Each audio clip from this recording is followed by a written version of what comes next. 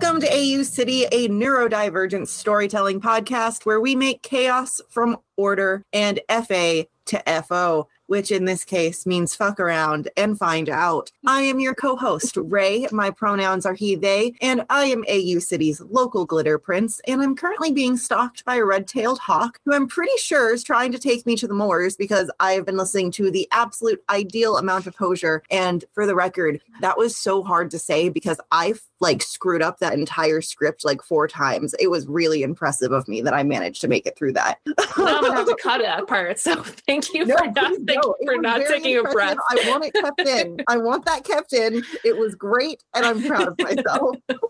Okay, I'll keep it in. One of the fun parts about producing our own podcast is that I can take out as many likes and then somes as I choose or not, depending on the amount of chaos.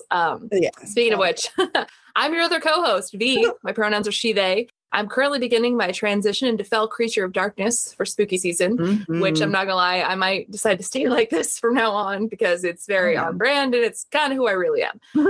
Thank you for joining us for what is a very special episode, officially our 10th episode, so we're in the double digits. Yes, I'm very excited about that. We have decided in this episode, this 10th episode, and also happens to be a showy episode, to show you how we being Ray and I, collude unfiltered, unedited, except for bloopers, which we'll usually cut out and save for later, and somewhat in real time. So in other words, like we were saying earlier, today's episode is a pure FAFO episode. So we're basically going to show you how we break down one of the most difficult parts of storytelling from start to finish, the pacing of events, which I personally suck at, the part that the character-driven storytellers like ourselves tend to loathe the most when it comes to putting it all together in a somewhat cohesive nature. So let's get started and jump right in. Hell yeah. So as per usual, it's like a TV show episode we do previously on.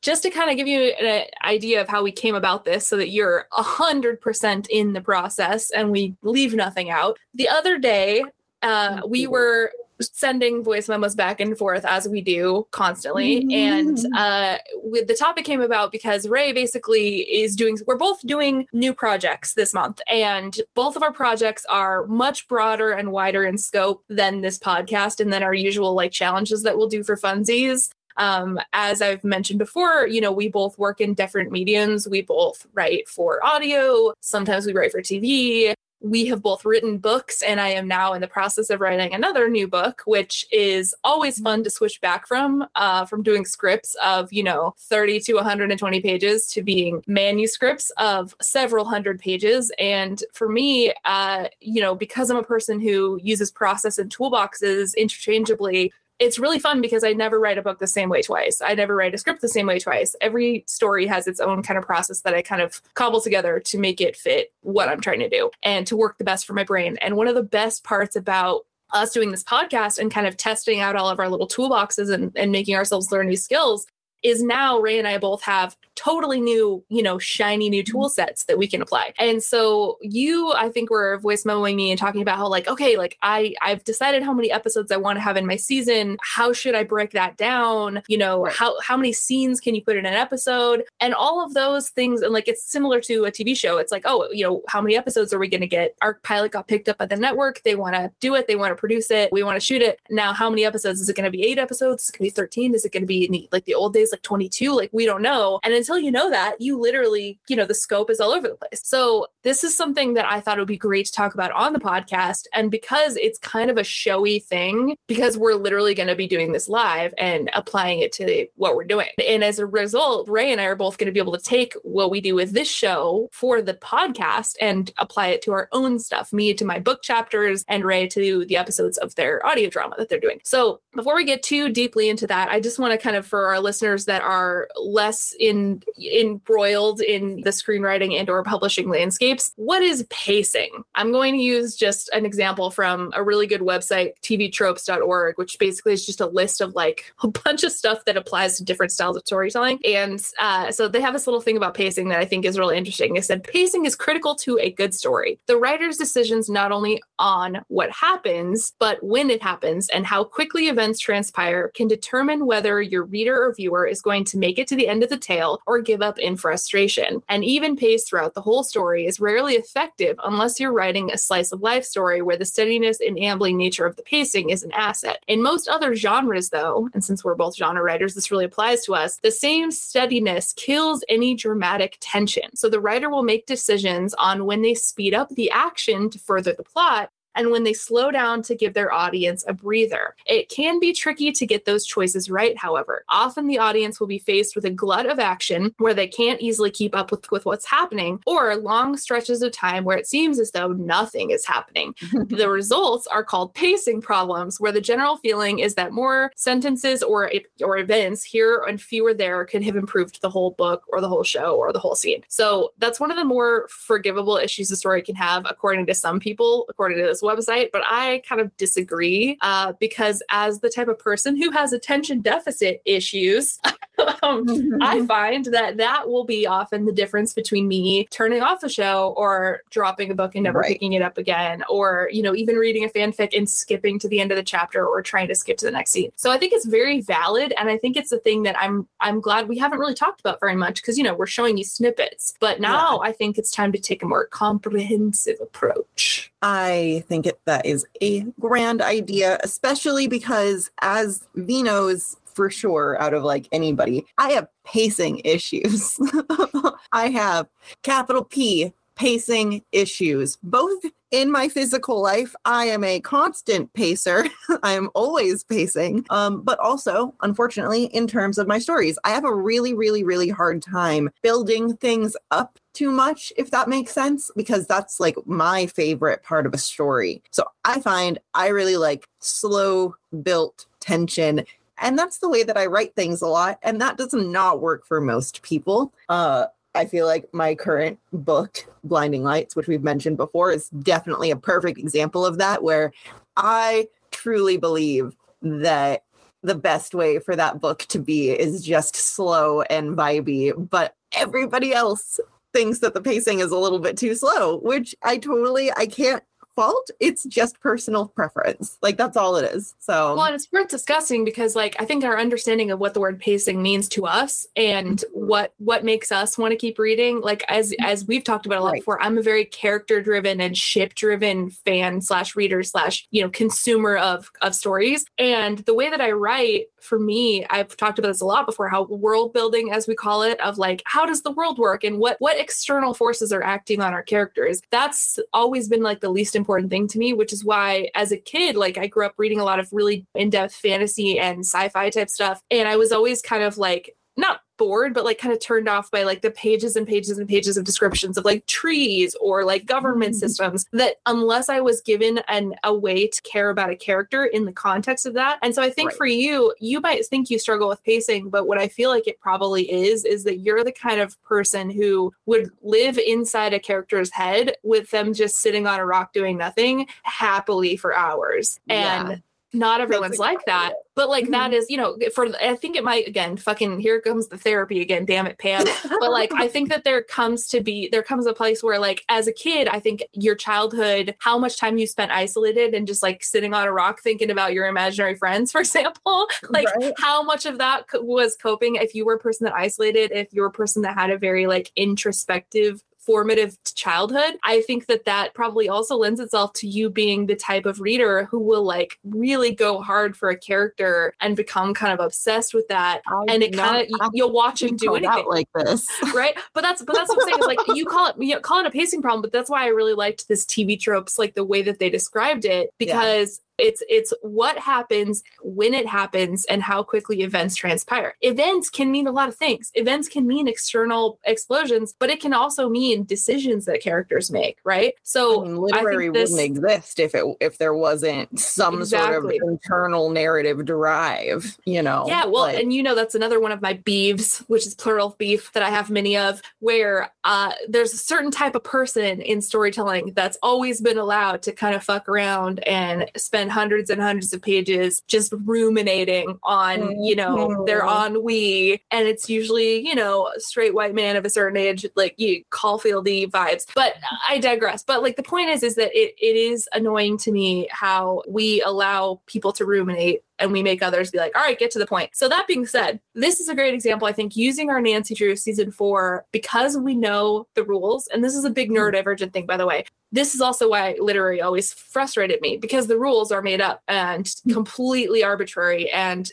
genre has rules and beats. Yeah, you can learn the rules and then break the rules. But anyone who comes in, and anyone will tell you this, like publishing and screenwriting, someone comes in and goes, oh, I don't need to learn the rules, I'm just going to do whatever. Like, that's not the same thing as learning genre rules and beats and then being like, in this, I'm intentionally flipping it. I'm intentionally doing this. So the specific name that just came to mind. We're not here to name names, though. We're not here to. Okay. I'm hoping I can just put it into your brain. Yeah, I probably already know. But I think we are here to drag ourselves and each other. Yeah, but so this is where I think, to me, my pattern recognition brain comes in. And you said this to me the other day, where you're like, I don't know how to even begin to figure out how many scenes do I need in an episode? How many scenes? And I'm like, this is where I come in, because I freaking love this. This is where I start to do. Can I pause you for just a second before you go on that tangent? Because I want to mention that entire conversation in general, because it started off with me doing research. I was doing like a David Lynch masterclass thing. And at one point, he was talking about how he breaks down films and how he, at the very least, starts off with 70 scenes if he's going to make a feature film. If he doesn't have at least 70 scenes to start fucking around with, then he can't consider it a film. It's just something that's still marinating. He still needs more ideas, etc. And so I was like, okay, how can I kind of bastardize that for what I'm working on? And for the record, it was very late at night. I'm bad at math. And my brain was addled. So I spent probably 30 minutes just journaling and making notes and trying to do the math and then comparing all of these ideas to my favorite podcasts and like my favorite episodes of my favorite podcasts and how they were broken down. And I wasn't like listening to them. I was just doing this all mentally, sitting with the journal, making notes, being like, okay, what about this King Falls episode? This King Falls episode was one of my favorites, and it had probably, in technicality, 3 different scenes. However, when you're looking at a podcast, and this was where my issue really came in and where I got really frustrated with my own brain, I essentially got to the point where I realized in most podcasts, there's really not a ton of scene breaks. You obviously don't have the same style of scene breaks that you have in a feature film, where you have a visual cue that something is moving and ending and that you're going to a different place, etc. When it comes to podcasts, more often than not, it will either be a consistent flow of a narrative that might have like 3 different act breaks. Yeah, but and specifically storytelling podcasts, not ours. Like exactly. Not ours. We're talking about storytelling podcasts. Yeah. So like just the fictional stuff. But yeah, and so it was one of those moments where I was going back and I was looking at it. I was like, in every single one, I can see a break of what I would consider quote unquote scenes as a prose writer. But as somebody thinking in feature film terms, it's not full scenes. That entire half-hour episode would be a scene, basically, for a lot of the way that a lot of these are written. Well, this is also this is the terminology that gets you, right? Because it depends on who you're talking to. Scenes and beats are sometimes used interchangeably, in that, like, sometimes a scene means when the camera cuts, and sometimes a scene means when the whole thing happens in the story. So that's a really great point of like, what kind of beats and scenes am I talking about right now for this specific situation? situation. Exactly. And admittedly, I will say I'm really glad that I started off with like using the quote unquote algorithm. I mean, it's a number, but whatever, that Lynch has, because Lynch is one of those creators that is really, really fluid. He believes in the intuition of storytelling, which I obviously do, as you've heard me talk about many times before. Yeah. And so it's one of those things where he opened up a door for my mind and said, okay, here's a possibility. Now figure out how your story works into this. And then what I really wanted to mention is what you did. I basically sent V a voice text. I can't remember if it was that night or if it was the morning, like the next morning when I had come back with fresh eyes. But either way, I had sent V a voice text basically explaining everything, including my confusions, what I had gotten from the David Lynch thing, which luckily V had also seen at one point. So like slightly familiar there. And I was to the point where I was like, I have no idea how to make this work. Like I would love to. I think that this is a really good place to start, but I just have no idea how to make this a feasible plan. And I tell V, and like maybe an hour later, V sends me a voice text and explains like the exact way that she would set it up, basically sets up the rules for me, gives my brain some sort of organization that it could not have managed on its own. And then literally sends me like another text that breaks it all down in like a way that I can actually view it and see it and be like, oh, there's 3 steps to this. This is not hard. I can do this in a few days, like not a difficult thing. And it completely solved the turmoil that I had because I just reached out and I was like, hey, I don't know what the fuck I'm doing. Can you help me? And V's Capricorn brain just was like, oh, hell yeah, this is exactly what I do. And it's just really, it's one of those moments again. I feel like we have one of these every week, maybe. Collaboration. Yeah, it's really wonderful. Yeah. I really just love seeing and having those moments because like seeing your brain in seconds basically process the information, give me a plan, like you fucking spit it out like a computer sometimes. Like it's just right there. And it's just I can do that for other people, not for myself. That's why it's fun. It's like being a calculator. Yes, it's literally like I can organize and help other people, but I cannot manage to do it from my own brain. And so like it's really nice to have somebody who understands your brain to that point and knows what you're looking for and is like, I can make this happen. Let me do it real quick and like have a symbiotic relationship. How many times did I say like in that sentence? We do not know nor care. We don't count. Yeah, no, this is we're West Coast people. Like it's just a comma for us. So okay, this is good. So I'm just so you know, process wise. So as you're talking, I can already tell this is going to be we're going to have a long ass list of homework and references for y'all at the end, and we'll put them in the notes. I'm adding as Ray is talking. I'm adding things as I'm talking. Ray is adding things to the list because like I just went and added the David Lynch masterclass, which I already had a masterclass link on there, but that's another great one.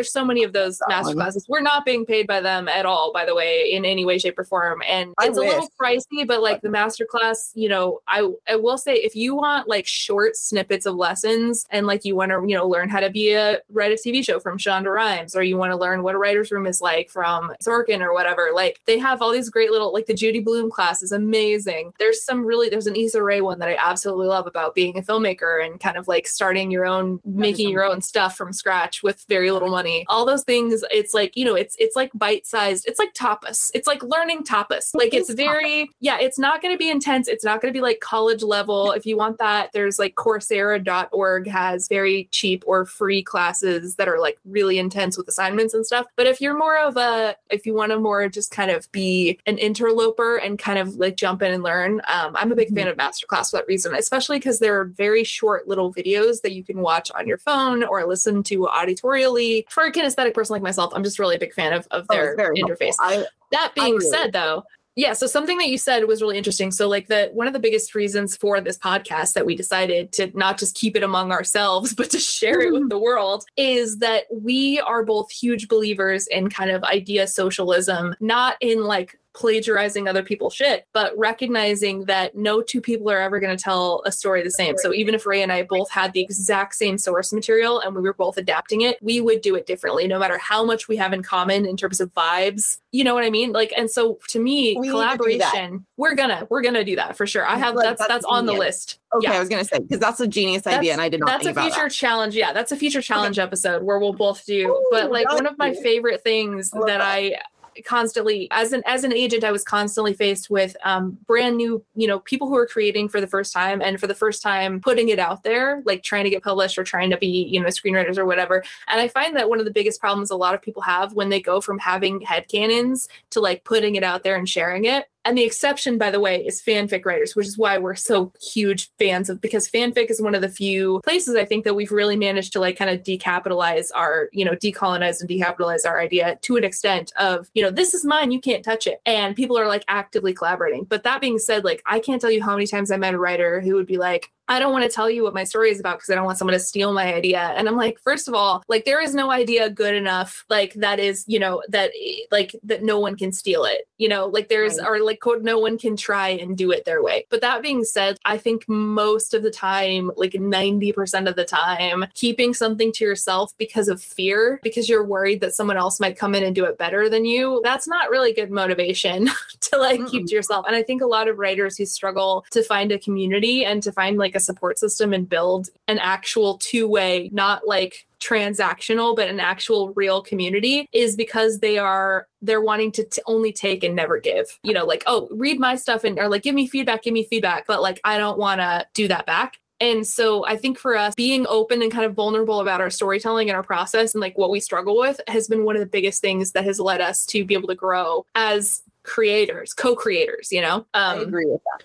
I'm a big fan of that. But so to kind of get back to the point, sorry, that was a little emo segue. It's very rare for me. The moon's doing shit again. It is doing shit. It is a full moon, so it's pure FAFO over here. That's the point of today. So it's a full moon. We're in chaos mode. Let's see. I'm not going to put a time limit on it, but I am going to try and say like, let's do the showy part where we show you from start to finish how we're going to do. We're gonna jump off what we did in our last episode. We're in our last episode. If you listened, we kind of talked about what else are we gonna do in the season of our alternate universe version of Nancy Drew. So your cat is going wild, and I love it. I hope we can hear it. I hope so. But okay, we talked about this before, and I wanted to do it totally from scratch. So if you'll recall, we're like, oh, we should really probably sit down and think about how many episodes and what we would do. And like, if we were really, hired to write season 4 of Nancy Drew, the two of us, how would we do it? And I was like, stop and put a pause right there, because we're going to do this, but we're going to do it live. And so we're going to walk through the exact, do you have that up on your phone, the steps that because I've already forgotten them, but let's take the steps that I sent you. But I can get them up on my phone. Give me a hot second. While you're doing that, so as per usual, I'm going to be the scope cop, and I'm going to figure out what our scope is. So while you're doing that, I'm literally going to demystify and show you how simple it is. So I'm literally going to go to the Nancy Drew wiki fandom thing, and I'm going to look up how many episodes are in every season. So just to give us an example of scope, because in this case, because we're doing a fanfic version, we're really lucky because we have parameters that we're being given from someone else. It's not like we're trying to write a book from scratch and we're like, we can have however many we want. So I'm going to have you read it out when the second comes. So for now, that works too. Scope wise, so the questions I sent you were basically like scenes and beats, right? But for now, we're talking episodes, which is like basically the TV writing equivalent of chapters. So we need to know how many chapters are in our story for the whole entirety of season 4, right? So season 1 had 18 episodes, apparently. Season 2 had also 18 episodes. Season 3 had 13. And I'm going to guess season 4 is going to have 13 as well. So for our sake, let's do 13. Mm-hmm. And so let's say we've already done like 3. Right? Because we had a whole pilot episode, was episode 1. So that gives us 10 more episodes that we have to figure out today. Right? So that being said, okay, so what's number 1 on the list? Episode 1, we've got Nick's dad. We've got Law coming into town. We've got Zelda. We've done the setup, pretty much everything, right? We've set up a lot. We have Bess, the fangirls, and Ace. They have an interaction with the psychic, and then they lose the girls. That's basically like, I'd say we're kind of up to like the big, like if I was going to place my episode, like those early bits that we've done. This is an example. So if we know what our comprehensive whole is, we could take that 13 episodes and we can break that down into either 3-act structure or 5-act structure. And like by mathing, let's say 5. So if you divide 10, by 5 or whatever, like that's 2. But in this case, because we already have a couple, let's just say we'll divide it by 3. So 13 divided by 3 is what? Do not ask me to do any math ever. Should I just say 12 and a bonus? Let's do 12 and a bonus. That's fine. Let's just say that we're through our first act so far, right? So that works. I'm going to literally pull up a calculator. I feel like what we have written so far, like I said, I feel like we have probably gotten through the first quarter-ish of the story, or like a third of the story. So like, I feel like if we're breaking it up into a 3-act arc, we've hit the first. So this act is where I would normally be whiteboarding and diagramming. But here's another fun fact about 3-act structure. Anyone who struggles in dividing things into 3s, the act 2 is usually about twice as long as act 1 or act 3. Why everyone has soggy middles. So basically a life hack that I was given years ago was to just think of it as 4-act structure, where act 2 is just chopped in half. So basically it's act 1, 2, 3, and 4. So we've gone through our act 1, and if you count 12, that's 3 episodes per quarter, right? And then plus 1 extra cliffhangery, whatever the fuck we're doing. And so if that being said, so that means we have about 3 episodes per chunk. Let's do it really big picture. We don't need to get very granular in scenes, but we've already made a list of the kind of stuff we want to happen, right? And so a really good way to do this in a big picture sense is to just literally make a bullet list of the big stuff that we need to happen. And if you think about big stuff as like, this is going to be the whole episode's like big thing, the big cliffhanger, the big realization. For example, we have one episode where we're going to need to break the curse, and that's going to be the point of the episode. And also probably it will have to happen after what we talked about last time, which is like, how did the Hudson curse begin? Right. So let's say that's one episode right there that we've already kind of broken down. That's true. I feel like that would be, if we did a full flashback episode, that's my favorite. That's my favorite type of flashback episodes. I feel like if we were out of just about anything, any episode we've talked about or like scenes that we've thrown about, that's probably the episode that I want to exist the most script wise. Like I would love to see what you could do with that, just for the record. But yeah, I would say that's a good penultimate episode. I would say like the episode before the curse is broken, we have that cliffhanger on episode 11 of like, oh shit. And then at the end you realize, oh no, we have 2 episodes left and the plot could be taken care of next episode. What does that mean? And then we come back into a flashback that centers around Ryan Hudson and then Law Hudson. Which is another life hack you kind of came up with. That's another challenge episode we'll probably do, where it's like, if you already know where you begin and end, which a lot of filmmakers do this, by the way. Taika Waititi has a really great, I think it's a episode. He literally, speaking of soggy middles, he literally is like, all right, I know the opening image and the closing image, which is, screenwriting talk for like how it begins, how it ends. And he's just like, once he knows the beginning and the end, he just fills in the middle later. I was just going to point out, and be just on the off chance that people are listening to this out of order, etc. We did a decent chunk conversation about like the middle, the beginning and the end, and how we kind of solved our finale a little bit last episode. So we had a situation where we talked about why the curse was happening, how the curse was getting broken, and then I kind of ended up having a like magical breakthrough moment where I mentally saw the scene happening. And that is kind of exactly what we're talking about. So if you would like to experience that and you have not listened to previous episodes, may I recommend the one right before this? And that's it. Sorry. Yeah, well, and also remember, we kind of talked about having like an A and B season. So theoretically, we could even have it like a 6 and 4 type situation where it's like, we get all the curse stuff out of the way, and then the Hellmouth, not the Hellmouth, what's it called? The Veil, the scene at the Veil where basically it's like a Nancy and Ace together and Law sacrifices himself, which I'm still mad at you about because it's so good, but it makes me mad.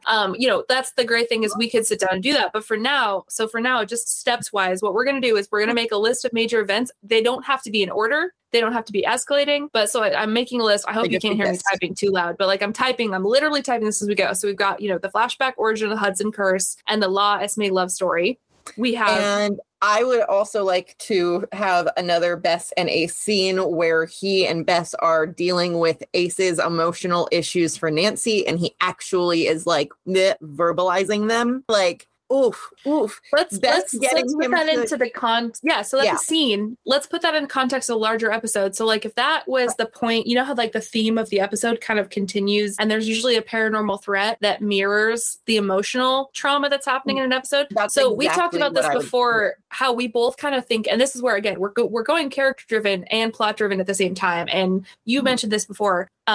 Pacing wise, here's my hack for that. Balancing and emotional. This is something I recently learned, by the way, like as a writer. I've been helping others do it for years, but I've finally friggin' figured out how to do it for myself. So for me, it might seem a little ham-fisted at first, and it's gonna feel super obvious, like allegories, everybody. This ghost is a metaphor for your inner ghost, like that. But if you actually go back and you watch like really good horror, it is always an allegory, and it doesn't have to be like, it probably starts out really ham-fisted, but then you can work on it and make it more subtle as you go. Like you don't have to start subtle. So for this, like what would be allegory?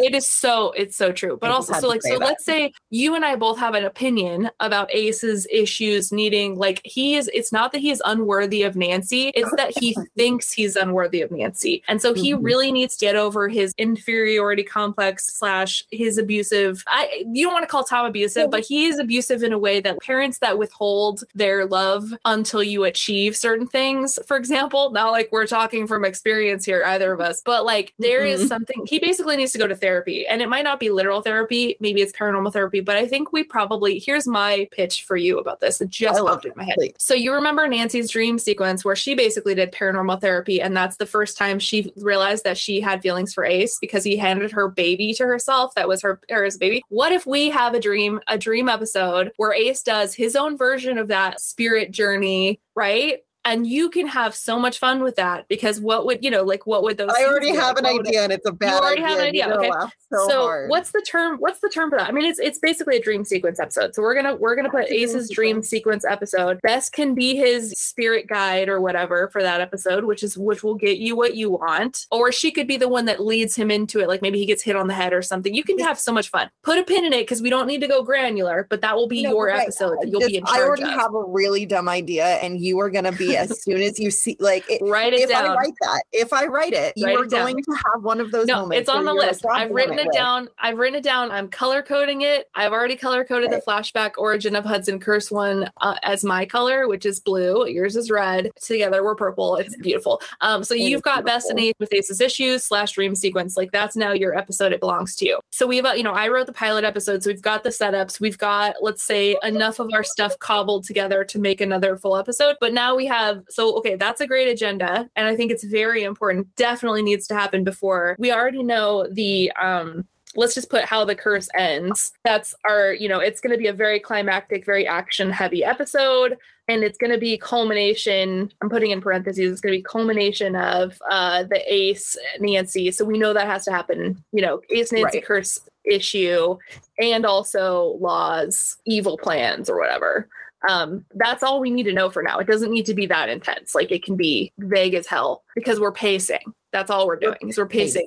Exactly. We're just pacing. What about, so we already have the missing bodies. Remember that? How are we going to use that? And that's basically being used as an allegory for loss. And we introduced the character that we made up, Chloe, who basically is like a stand-in for Nancy as a teenager who is just very, very recently lost her mom. Because as we all know, Nancy still hasn't fucking dealt with that. She gets kidnapped.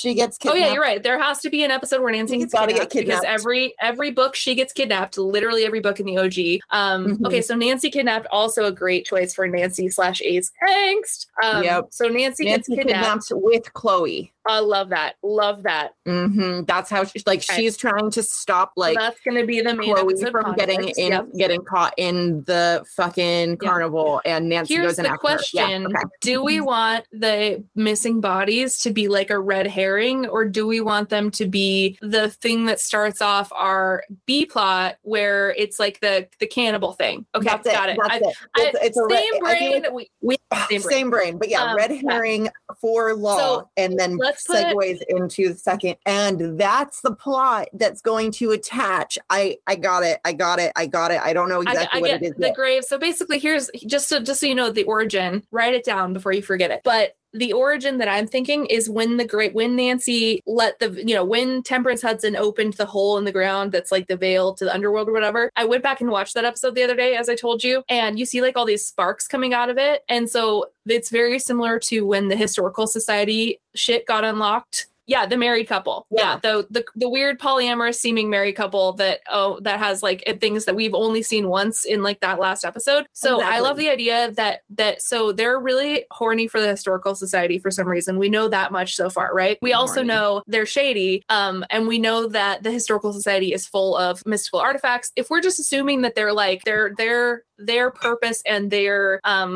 their motive is basically like profit, like they buy and sell artifacts and like black market magical artifacts, we can just kind of make up whatever we want. And the great thing about that is you don't have to explain that shit with a backstory. It's just like, it's like that character Bella in the Supernatural, how she would randomly just show up and steal shit from them occasionally, and her whole motivation was that she wants money. But like that's the great thing about having a character or a device that's like goes without saying is it's a no explanation needed complication. That's what they are. They're a couple complication that can be thrown in like a wrench whenever you need it. So the kidnapping is perfect because that can be her getting kidnapped with Chloe. It could theoretically be right after her and Ace finally break the curse so they can be together, which is like extra fucking angst. Like you think everything's fine and then twist. So maybe around, like episode 8 or 9, that would be a perfect place to put that, because it's like, oh no, we were going to have bliss finally and we didn't, because, we love to torture ourselves and others. But that's a great place to bring back the missing bodies / figure out why the graves were empty and kind of close that storyline out. So it's the closing out of the Lost storyline. And I have an idea for that as well, but I think that's a great place to bring them back. We'll talk more granularly later about like, how that works on a scene level, but I think that's a great theme for the episode, is to like really do a lot of plot heavy lifting on that one. That could also be a great time to bring back Lacey, by the way, because who's going to help them find Nancy if Nancy is missing? She could even be missing for like more than one episode. Write it down. Don't forget it. Write it down. God damn it, you're making me go through all my fucking recycled Post-it notes. You should have brought a notebook to this. I'm typing. There are lots of notebooks. Did I not tell you that I ran out of notebooks the other day? I am officially notebook. That's the worst thing that can happen to a writer. I'm going to send you a stack of notebooks. By the way, writers, if you're like me and you're old school and you like to spiral, I call it spiraling, where I literally, if I have a new idea, I just get one of those old spiral notebooks that's like the single subject, 60-page, whatever. Because first of all, it's like the exact same length of a script, and I just grab a spiral notebook. They're like, 50 cents at the store. And if you get them in bulk, they're even cheaper. But I will just open it up and I will just start using that to jot down all my ideas. I'll use it to make show Bibles. I'll use it to write down dialogue. Because when I start typing, it's usually more business-like mindset, and I'm like ready to put things in formatting. But if I want to skip over any of that neurodivergent obstacle to beginning crap that happens when you have this kind of brain where it's like, oh man, I want to write, but I don't want to like turn on my laptop and like open the document and do all that stuff. I just have a spiral notebook at hand at all times, and I can be as messy as I want in the spiral because I know I'll type it up and make it pretty later. So that's one of my hacks for, just blue skying, as they also call it, where it's like you just write down all your ideas, good, bad, ugly. Don't worry about organizing them. Just flip to a new page if you have a new idea and then figure it out later. So far, just so you know, so I've got 4 potential episodes already on the list, which is great progress, I think. Let's also talk about Nick and George, because I think that's still very clearly, and remember, George is okay, so Nick's dad is still in the hospital. We should probably fix that. So Nick's dad is still in the hospital. You did that. I'm gonna let you clean up that mess. Okay, that's fair. So Nick's dad / opportunity for Nick and George to resolve their issue. Again, this is a great example. We've got our external. What I'm doing, by the way, as I'm writing these down, I'm basically making, like, if I was organizing this well, I would be doing it a 2-column table, and I would have external and internal arcs. So I would have, Nick's dad's heart attack is like the action, and then it's going to be the internal, what are we character built, what character problems are we solving? What what paranormal / life or death problems are we solving. So this is also for Nick and George to be grown-ups, and they already kind of had that almost wedding episode, but I still think to resolve. Yeah, I would like to officially resolve them as a couple so that we can finally open the door to Bess and Lacey George. can show up and start dating Nick. Exactly. Which I have thoughts about. And or George, I haven't decided yet. I do think that if George does come out as queer, this is just a personal thing. Oh, I agree. I feel if George comes out as queer, I don't think Bess should be her first person that she dates, because I feel like that's the OTP that they owe us after 9 seasons. I agree. I feel like Bess and George should be endgame. I would like a slow ramp up / like a legitimate queer relationship experience for George. Friends forever, has dated every and I think you're right. That's absolutely more accurate to like especially because I feel like Bess would really help George through her like coming out and recognizing her queerness and all. And George has a lot of shit to unpack. She's already talked about how her family is very traditional, very judgy. They had a whole really great arc in an episode about how everyone can be racist and how like she was worried about her grandparents being upset that she was dating Nick. And I think that was a great way to kind of show without it being too hitting it too hard and being like after school especially vibes. That being said, though, I think that's also kind of with Addie's situation where, Addie Saktima's character is being put in here as the indigenous person who is kind of there to help out. And I would really like to see her character develop more. So I wouldn't hate it if she was also dating someone else, because I feel like it's pretty clearly her and Bess are not going to work out in the long run. I feel like Addie and George are both very bi to me. Just in terms of what I'm hearing from this, I think we need another wedding dress episode, but instead of we need a love potion episode, because we've already had a truth episode. Your love potion episode. That's what you want to do. We need a comedic episode. That's why I made the device actually that I just remembered. The coil, sorry, making that gesture. As we know, Law in the first episode in the script, which we will share with you so you can actually read it. Law has all of these cylinders for his like pipe organ thing that influence people's behavior. I think the song, don't get mad at me, but you already had Danse Macabre. I think the song needs to be something super cheesy and public domain, like Let Me Call You Sweetheart, because I don't know if you've ever heard that song. I'm not going to sing it to you right now, but it's Let Me Call You Sweetheart is like a very like turn of the century old public domain now.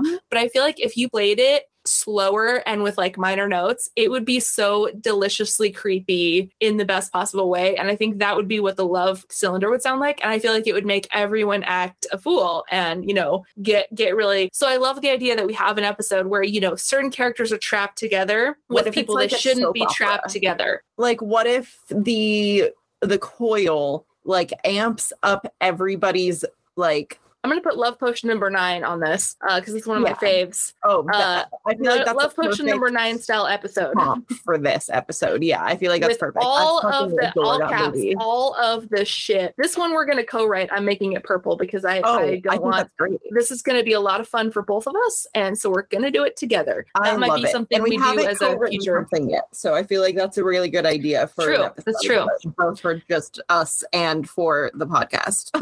Yeah. So I now have 6 episodes, which is we're doing awesome. And you're just knocking it out of the park, dude. We are knocking it out of the park. Okay, so what else did we not? Specific ideas. You have all of the major episodes. I'm gonna do Nancy Gets Kidnapped Part 1 and 2 because I think we need a more. Yeah. I can already tell just my little scope master brain, my little project manager brain knows that that's gonna be too much for one episode. So Nancy and Chloe kidnapping Part 2, which is the resolution part. So it's gonna be a cliffhanger. Where we end the episode and it's like, oh no, they're not gonna make it. Which is one of my favorite devices, by the way, of the OG days. Kidnapping Part 2. Got it. What was the other thing that we talked about where, we talked about how we don't really care about Carson. We're just going to leave him gone for a while. Since again, our scope could be like a week. I want to bring back Darlene because I friggin' love her. But the great thing about Darlene is that she can be in everything and everywhere. The Love Potion episode would be a particularly funny way to have her like trapped together with Nick or Tamura, trapped together with Tamura and like hitting on Tamura would be the funniest fucking thing ever. Having them make out and then never talk about it again. They just look at each other. every once in a while. Tamura, oh my God, Abraham Tamura would be so awkward, and he would probably leave town if that happened because he couldn't handle it. But you know what? I actually also like the idea of getting him a legitimate girlfriend. So there's also like the hot young sergeant that works there now. He could make out with and then be dating. No, the podcaster Lacey. I mean, I know. Okay, maybe. Here we go. Though, if we are using Lacey as a foil to Nancy at all, and Lacey comes back into town, Nancy is kidnapped. Ace needs her help. They obviously ask Tamura. There's going to be some freak out the shippers, you know, some Nace potential, like, oh no, is she flirting with Ace now? Yeah. Exactly. And then it's going to be a red herring because we're Nace supremacy. Okay. I think if Lacey and and Tamura have like a very similar back and forth banter as Ace, I don't hate it. I do not hate it. I think we could make it work. I feel like we could make it work. I think you are going to be in charge of this part. So what you're saying is we need a love potion. We need a love potion fallout episode after the love potion episode because we're not going to have enough time. No, you're right. Wait a minute. I need to look at this so that I can. This is great though because we're doing mini arcs where it's like the flow. Yeah. So give me just a second because I just need to see these so that I can rearrange them in my brain. All right. So flashback is going to be the penultimate episode. So that's going to be episode 11 or 12. It depends. Don't worry about that yet. I know. I'm just trying to figure it out in my brain.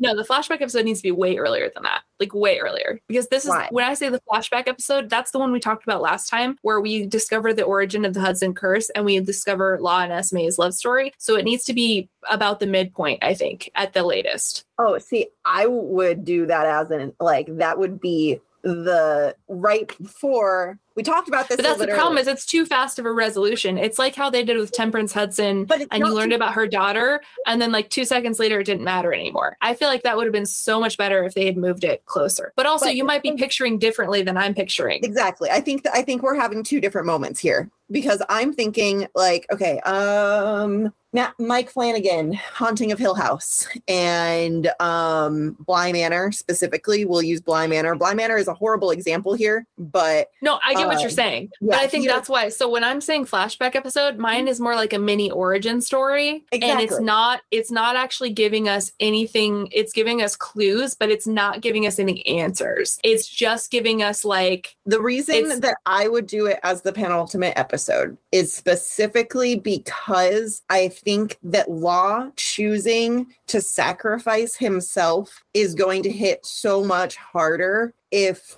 we keep the Law and Esme storyline really close to the chest for him until that episode. And then we have a William the Bloody-esque Spike Spuffy episode, like flashback. I just watched that the other day, by the way, when you got to see Spike's. I know. And I will say like that actually was that's what was inspiring me in this moment is that but do you remember when that episode is in the actual season arc? It is. And it is in the middle of the season. However, it isn't necessarily like this because he is not the main antagonist of that arc. And he is I think that the numbering of the episodes is a separate and larger conversation we need to have.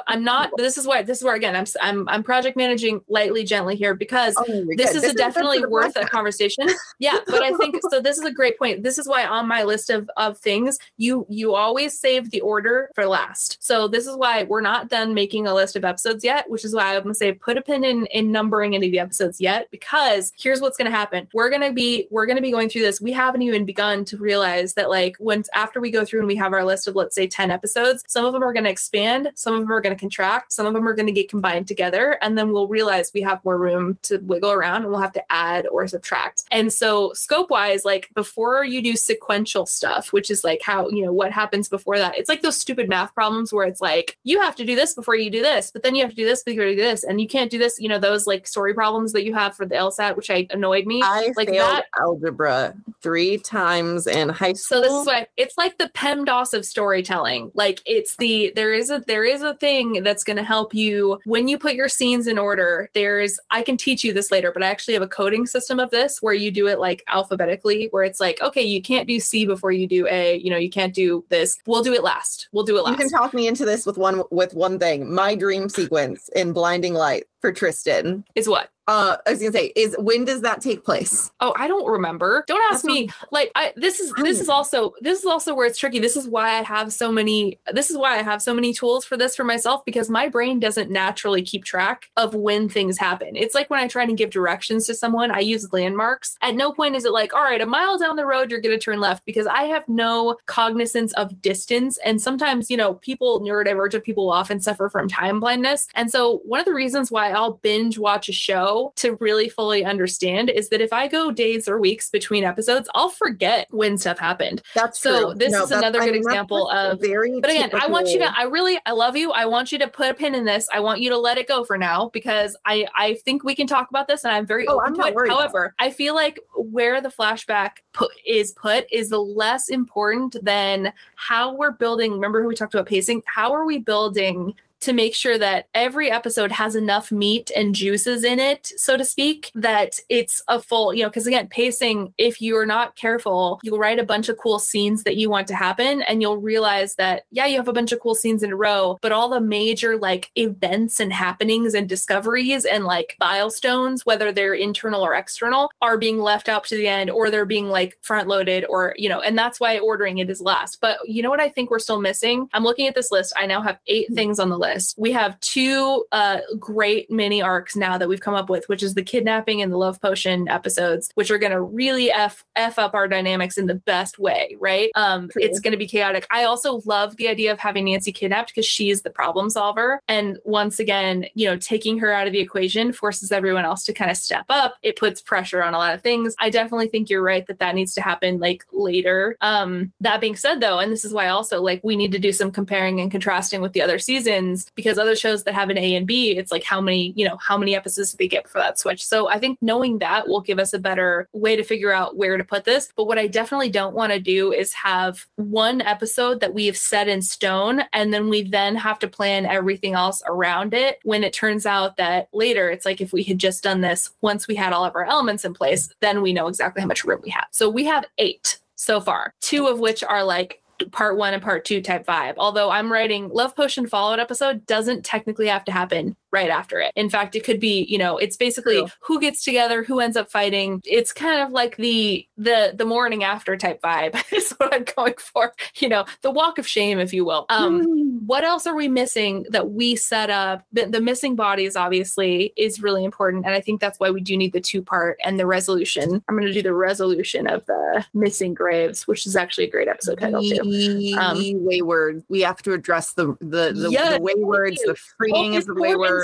Freeing of the waywards. I love that. All of that, basically. Like, we have to address and resolve the carnival / law after he sacrifices himself. What the fuck happened? Post law. Yeah. So that's a great example. Like, are they automatically freed? What are they? Are we going to integrate them into the town now? I say yes, because I love that idea. Love open up a bunch of weird shops in town and stuff, or like going back home or whatever they want to do. That's definitely, I think, would fit somewhere in the resolution part of the act structure, which is great.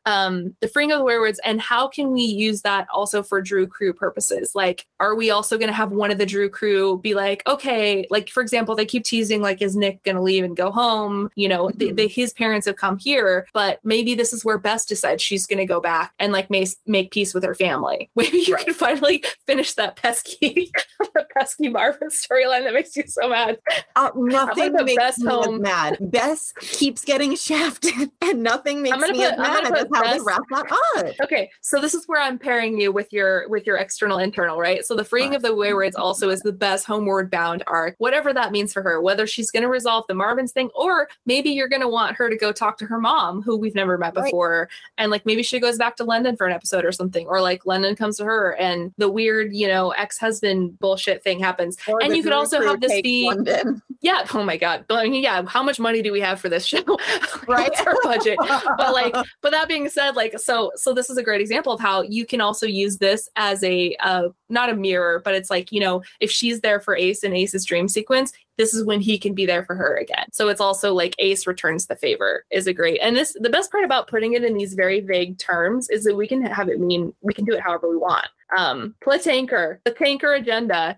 We've done a great job with the Platanker agenda. I think we've also given ourselves lots of opportunity. The most important agenda to me, like, yes, obviously I've had a heavy NACE agenda, but like, the Platanker agenda has been number one for me because it's just it's my favorite relationship every time I watch it. Sorry, I know I'm going on a ramble. I feel like I this is why I'm a huge fan of. I said this I think in our first episode. I love how they handled this. He had a crush on her, realized she was gay. I found that GIF for you, by the way, where he goes like, "Oh my god," and he's like, "Oh, some queer shit's happening here," and then I support it. I'm here for you. I love that, and I also think that that's why I will fight to the death for this ship, because I think if they had tried to make Nancy and Ace happen with Ace having a crush on Nancy in episode 1, the way that he had a crush on Bess, and then it was like, you know, the typical like, he was always kind of in the background and like friend zoned, and then he wore her down eventually, and they felt, I would have hated it. No matter how adorable Alex Saxon is, I would have fucking hated it because I've always hated that. Well, just stick around long enough. Even the Spike Buffy is a great example of like, you know, he just kind of wore her down over time, and he initially was very creepy about it and creepy to her. And so I love the idea that we are seeing Ace, you know, with another person who he was romantically interested in, and we watched how maturely and how he was like the blueprint of how to behave, you know, when you realize someone's not into you. And not only did he become her best friend and biggest supporter, but they have an intimacy that I think a lot of like compulsory heterosexual relationships and shows really don't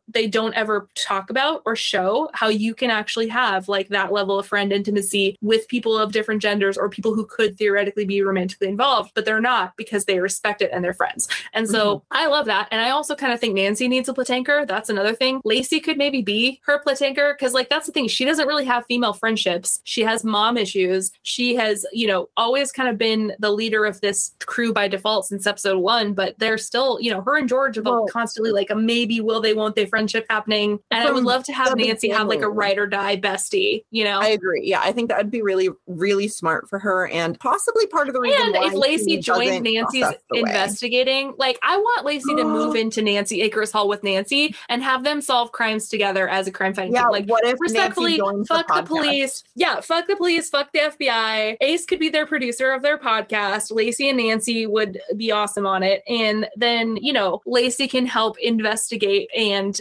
then she can date Tamura. So you can get what you want to. Everyone wins. Everyone wins. And that's how we end up okay, so if we ever touch the 14B/cannibal shit that we are gently discussing. That was my next question. How are you going to bring in the Icarus Hall hungers thing? Like, is it? See, that was part of one second. Did I have an idea here? I had an idea somewhere. If you don't, I just came up with I already have the idea. So, my idea is specifically, and this is why I was like the married couple at you, because I think what we should do, and I don't know if we're just gonna spoil it. Who fucking cares? What if the dude from the married couple is like, he got his hands on an artifact, he gets possessed by said artifact and has to undergo these rituals that started at Icarus Hall, because it's an Icarus Hall artifact, and he eventually ends up like he's the one who is performing these ritual murders. He is becoming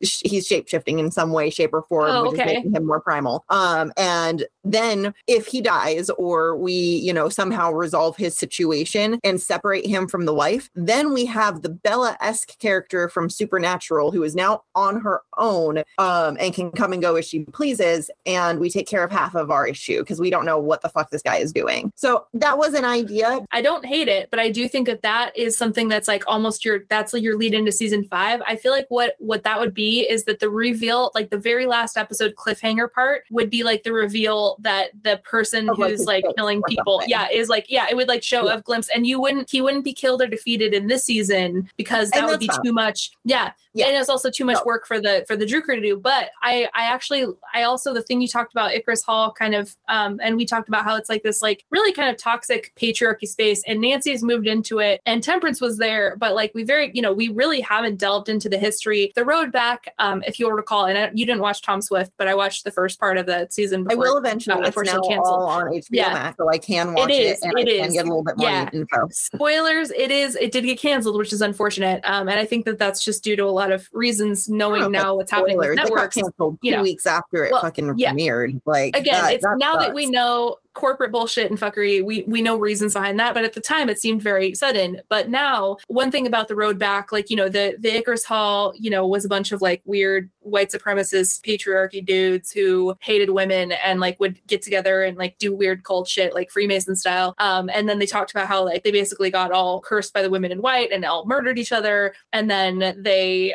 two of them escaped and went off to found the road back. And the road back is actually apparently the main villain for Tom Swift. So now that you know that, it's no longer our job to worry about the road back. And Nancy and the whole Ace thing, and Ace's brother, who I still want to bring back, by the way, which is on my list of things, bring back Grant. I think that that's something to be said for, like, if Tom Swift is going to take down the road back, the Love Potion episode. Oh my God. So, okay, Grant could also be brought back, like, after Ace's like walkabout spirit thing that he does, where he goes through his problem. He could also reach out to Grant and be like, hey, I need you to come to town. Yeah. And that's a great, again, happens right beforehand. Yeah, and then cause and effect resolution. This is what I've learned. This is why I love the blue sky big picture thing we're doing right now, because if you only give yourself open doors and possibilities and like give yourself big playgrounds to play in, and you don't limit it or like put it into, any parameters yet, you give yourself all of these, like, it's like, oh, this is, a plot. It's like an Animal Crossing or like Stardew Valley or any of those games where it's like, I have a blank plot here and it has a theme, and that's all I really need so far, because now I can fill it with whatever I want and I can decorate it however I want. But for now, I know that I have this little house here. And so we're almost up to 10 episodes. So what I'm going to say is, I'm just going to say Icarus Hall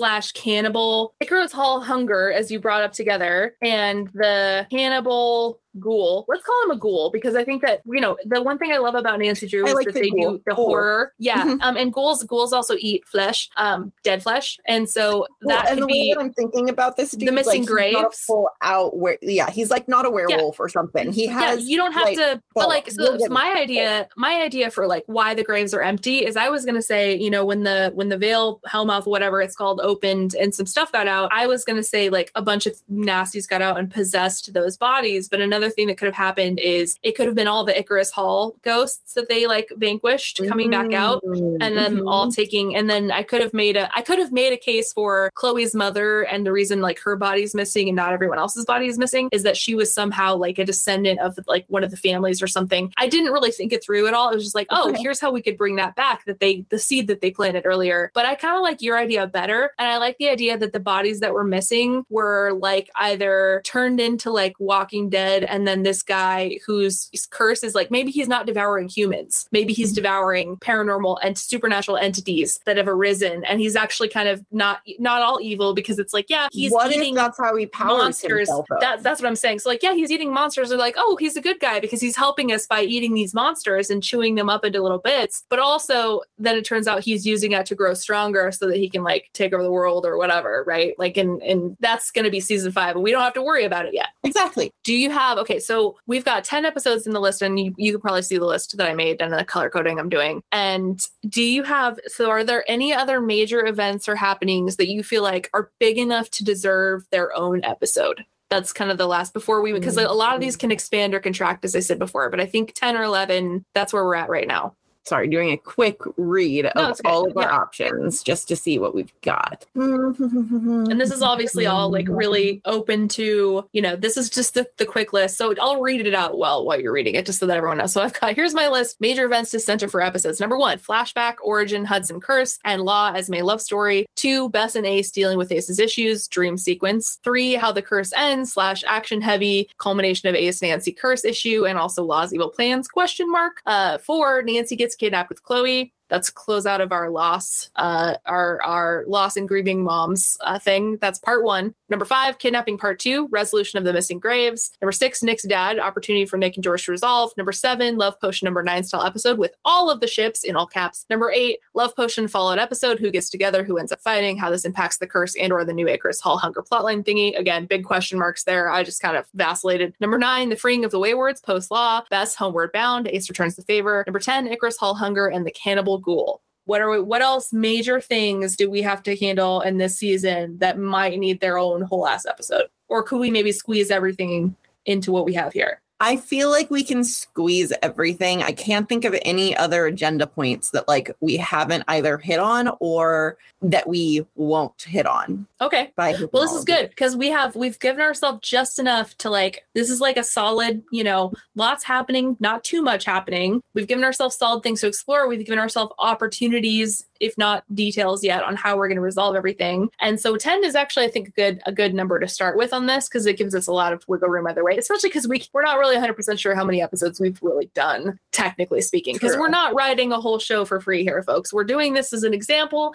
We don't own this IP. This is all illustrative. So to give you a wrap up really quickly of the stuff that we don't have time to do today, but what our next steps would be in this process. Number one, and I took this from what I texted Ray the other day. So number one, we'd start by sorting all of our episodes, quote unquote, or our chapters into 3 boxes, either beginning, middle, or end. That's all we have to do for now. Does this feel like something that needs to happen in the quote unquote beginning of the season? Does it feel like a middle of the season type thing? Or does it feel like one of the things that climactic or resolve?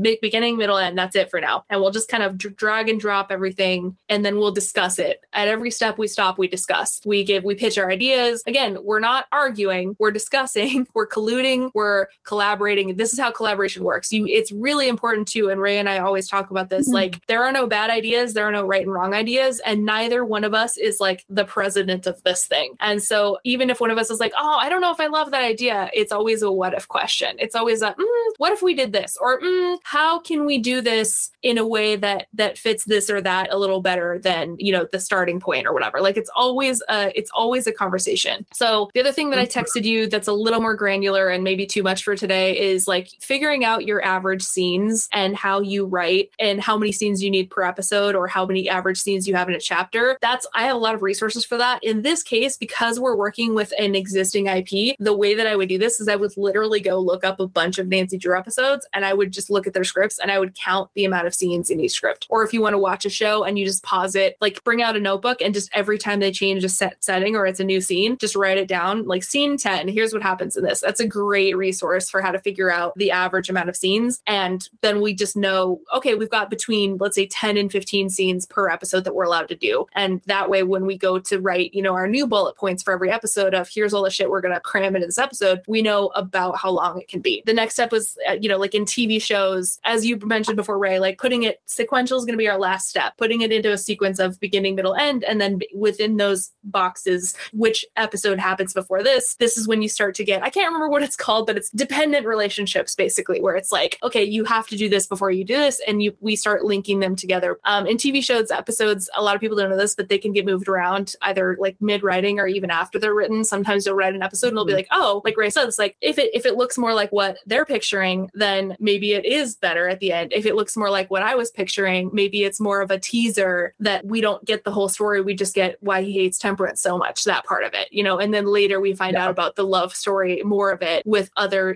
we obviously can't have more than one whole episode flashback because then it gets kind of ridiculous in a season. But that's true, unfortunately. Overall, the nice thing I like is that we do have wiggle room within our beginning, middle, and end structure. And we also have a tentative order of chapters and episodes, but we can also, if it's not working, it's always important to give yourself that wiggle room. So do you have anything else you would want to add to that of like things that you want to put into the process to help you figure out how to kind of ideate and, like, as I say, iterate, which is like, do it again, change it, try it again, new angle? I don't think I really have that much to add. I would say my biggest recommendation is probably what my biggest recommendation always is, which is if you have not found somebody who you can have this sort of collaboration with, do yourself the favor of reaching out to community or trying to find a community, because literally I am my entire life, the best way for me to figure out my problems when it comes to writing, and especially scope or pacing, etc., is just having somebody else there to bounce ideas off of, even if they're like not that creative of a person or they're creative in a different way than you. I'm not talking about you, but like if they're creative in a different way than you, or they're just like, I was like, excuse me.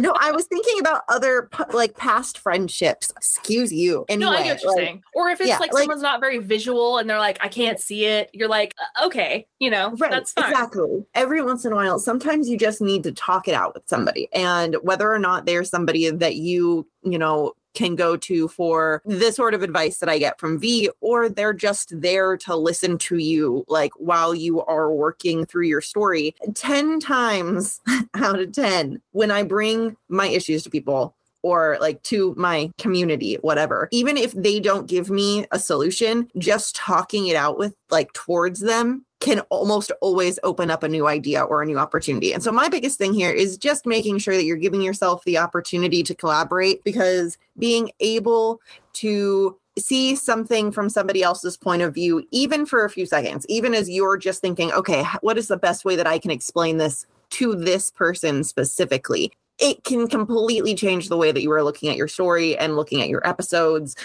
everything. So yeah, I think that's just one of those things. I will never not harp on about it, because I've always been a very community driven person when it comes to my creations. Because said it once, say it again. I grew up teaching myself how to write on role playing forums. Yeah, you can't create in a vacuum. I think that's the most, you can, but you shouldn't. And also it's not as good. Yeah. I feel not healthy for you either. So, that's very true. Yeah. Stories. That's the whole point of storytelling. It's the original community creator. And exactly. It's the great leveler. I love that. I love us. I love us too. I love our podcast. As I said, I have a long list of references. I'm just going to go through them really quickly. I'm not going to explain them today. We'll talk about them in more detail later, but they'll be in the episode notes. So the main homework, I've got 6 so far. I might have missed 1 or 2, but I'll go back. So The Nutshell Technique by Jill Chamberlain is one of my favorites for if you're writing either a book or a screenplay, and it's like about one character's growth. It's all based in the Aristotelian storytelling. And so it's really like centered on the character arc in particular. Really big fan of that one. We also referenced the Nancy Drew series Wikipedia page and the Nancy Drew series fandom.com wiki, which we'll put links in if you want to get crazy with us and go in. Ray mentioned the David Lynch Masterclass, which is the masterclass service. I also put in an article from Masterclass about how to master narrative pacing, just in case you want to get weird with us on that one. Also a really big fan if you're making a plot from scratch and you don't have something like we have a lot of things we can look at, for examples. But if you're making one from scratch, Rock Your Plot by Kathy Arley is a great resource. She does a whole series on Rock Your Plots, Rock Your Visions, but Rock Your Plot is really good for specifically scenes and chapters. And she uses chapters as like basically containers to put your scenes in, just like episodes are containers to put your scenes in. So those are the references for this week. Perfect. And somehow V got me. You get to do. No, it's your turn. Wrong. This is wrong. You're going to do it and you're going to like it. I will not. I will not like it at all. You've got to protect yourself. You've got to legally protect yourself. Yeah, you do that for me every time. It's fine. Oh, I hate this. Okay, I'm do it. Restating the D's. Ugh. Under Title 17, Section 107 of the United States Code governing copyright, fair use allowance is made for purposes such as criticism, comment, teaching, scholarship, education, and research. In cases where we feature AU fanfic written by us or with permission from other authors, these will be for nonprofit, educational, and informational purposes only. That's the overall D for AU City, but we'll include more detailed disclaimers as needed, since the intention here is to critique and learn from IP together, not to appropriate from it. Whew. Is it weird that I found that kind of hot? I'm sorry. You're welcome. You're welcome. Yet another thing to unpack in therapy. Yeah, you've got to figure that shit out. Like, do you have something for like the mesothelioma commercial guy? Because that's what that sounded like. Kind of, yeah. All right, keep rolling. Keep going. Okay, so I'm here for the wrap up. Once again, thank you all for joining us while we have been here. This has been AU City, a neurodivergent storytelling podcast where we make chaos from order and FA to FO. And we are your co-hosts, Ray and V. Please do follow and rate us on your favorite podcast service, including but not limited to Apple, Google, Spotify, and Acast, which is where we are currently hosted. You can also follow us on Twitter, Instagram, or Tumblr at AU City Podcast, on TikTok at Alternate University. For special requests or just to tell us how mad you are about a ship twist, you can also email us directly at aucitypod@gmail.com. And coming soon, we'll shortly have, hopefully, an AU City Sued on AO3 for fans to peruse all of our content in readable format. And hopefully, and we really, really sincerely do hope this, to add to our cache of AU Nancy Drew Season 4 headcanons. So ship those ships, shippers. Alrighty. And here's the official closeout. Per usual, gentle listeners, always remember, stay weird and never stop fucking around and finding out with your art. We will see you next episode. Yeah.